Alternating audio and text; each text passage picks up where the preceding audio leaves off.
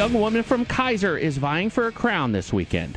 Kylie Jarnigan just graduated from McNary High School and plans to attend Willamette University this fall. She hopes to land some scholarship money in the Distinguished Young Women National Finals.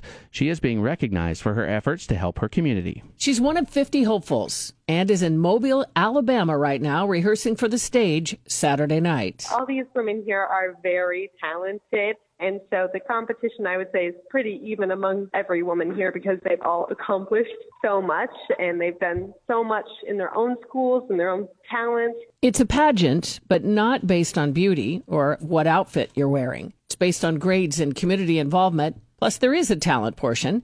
Kylie will be performing a musical theater piece. Tara Lawson's a spokesperson for the Distinguished Young Women. We have a ton of scholarship opportunities, and we work really hard to make sure that those girls are not only getting money for college, but getting a great experience with interview prep and life skills and meeting tons of new people they would have never met before, and really just preparing them for life after high school. Sometimes, especially at this young age, young women don't know what their potential is. Exactly. We're really trying to encourage them to be confident in who they are as an individual and really highlight their personalities and their confidence, getting used to speaking to large groups of people, showcasing things that they're passionate about. So it's really all about each individual girl and making sure that she has a fantastic experience going forward. And what are some of the things that you look for in the women? I mean, part of it, I would imagine, is community service, volunteering, things like that. Our three main things that we really focus on are scholarship, leadership, and talent. So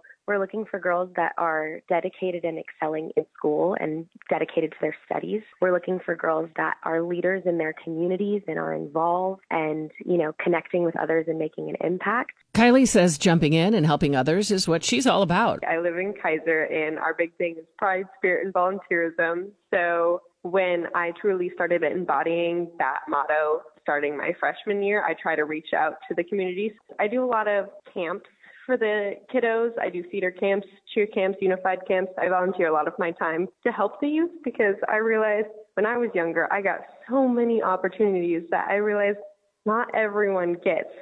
Kaiser truly believes in its youth. So I got lots of things, so I want to give back in return. So a lot of my volunteer projects happen with the younger kiddos through tutoring, mentoring camps, all of that. How important do you think it is for people your age to actually go out and volunteer and get involved in their communities? It gives you a sense of purpose, and it helps you feel connected with the people around you. During COVID, it was really difficult to just sit in my room and not communicate with a lot of people. So not being able to communicate with my friends, my classmates, or anyone I work with, community members, was really difficult. And so with COVID being something of the past, it's a great opportunity to get back out there because you never know when things are going to happen like that again. So you don't know how long you have left to do stuff and volunteer. So I try to seize every moment, and I believe that my generation should do so as well.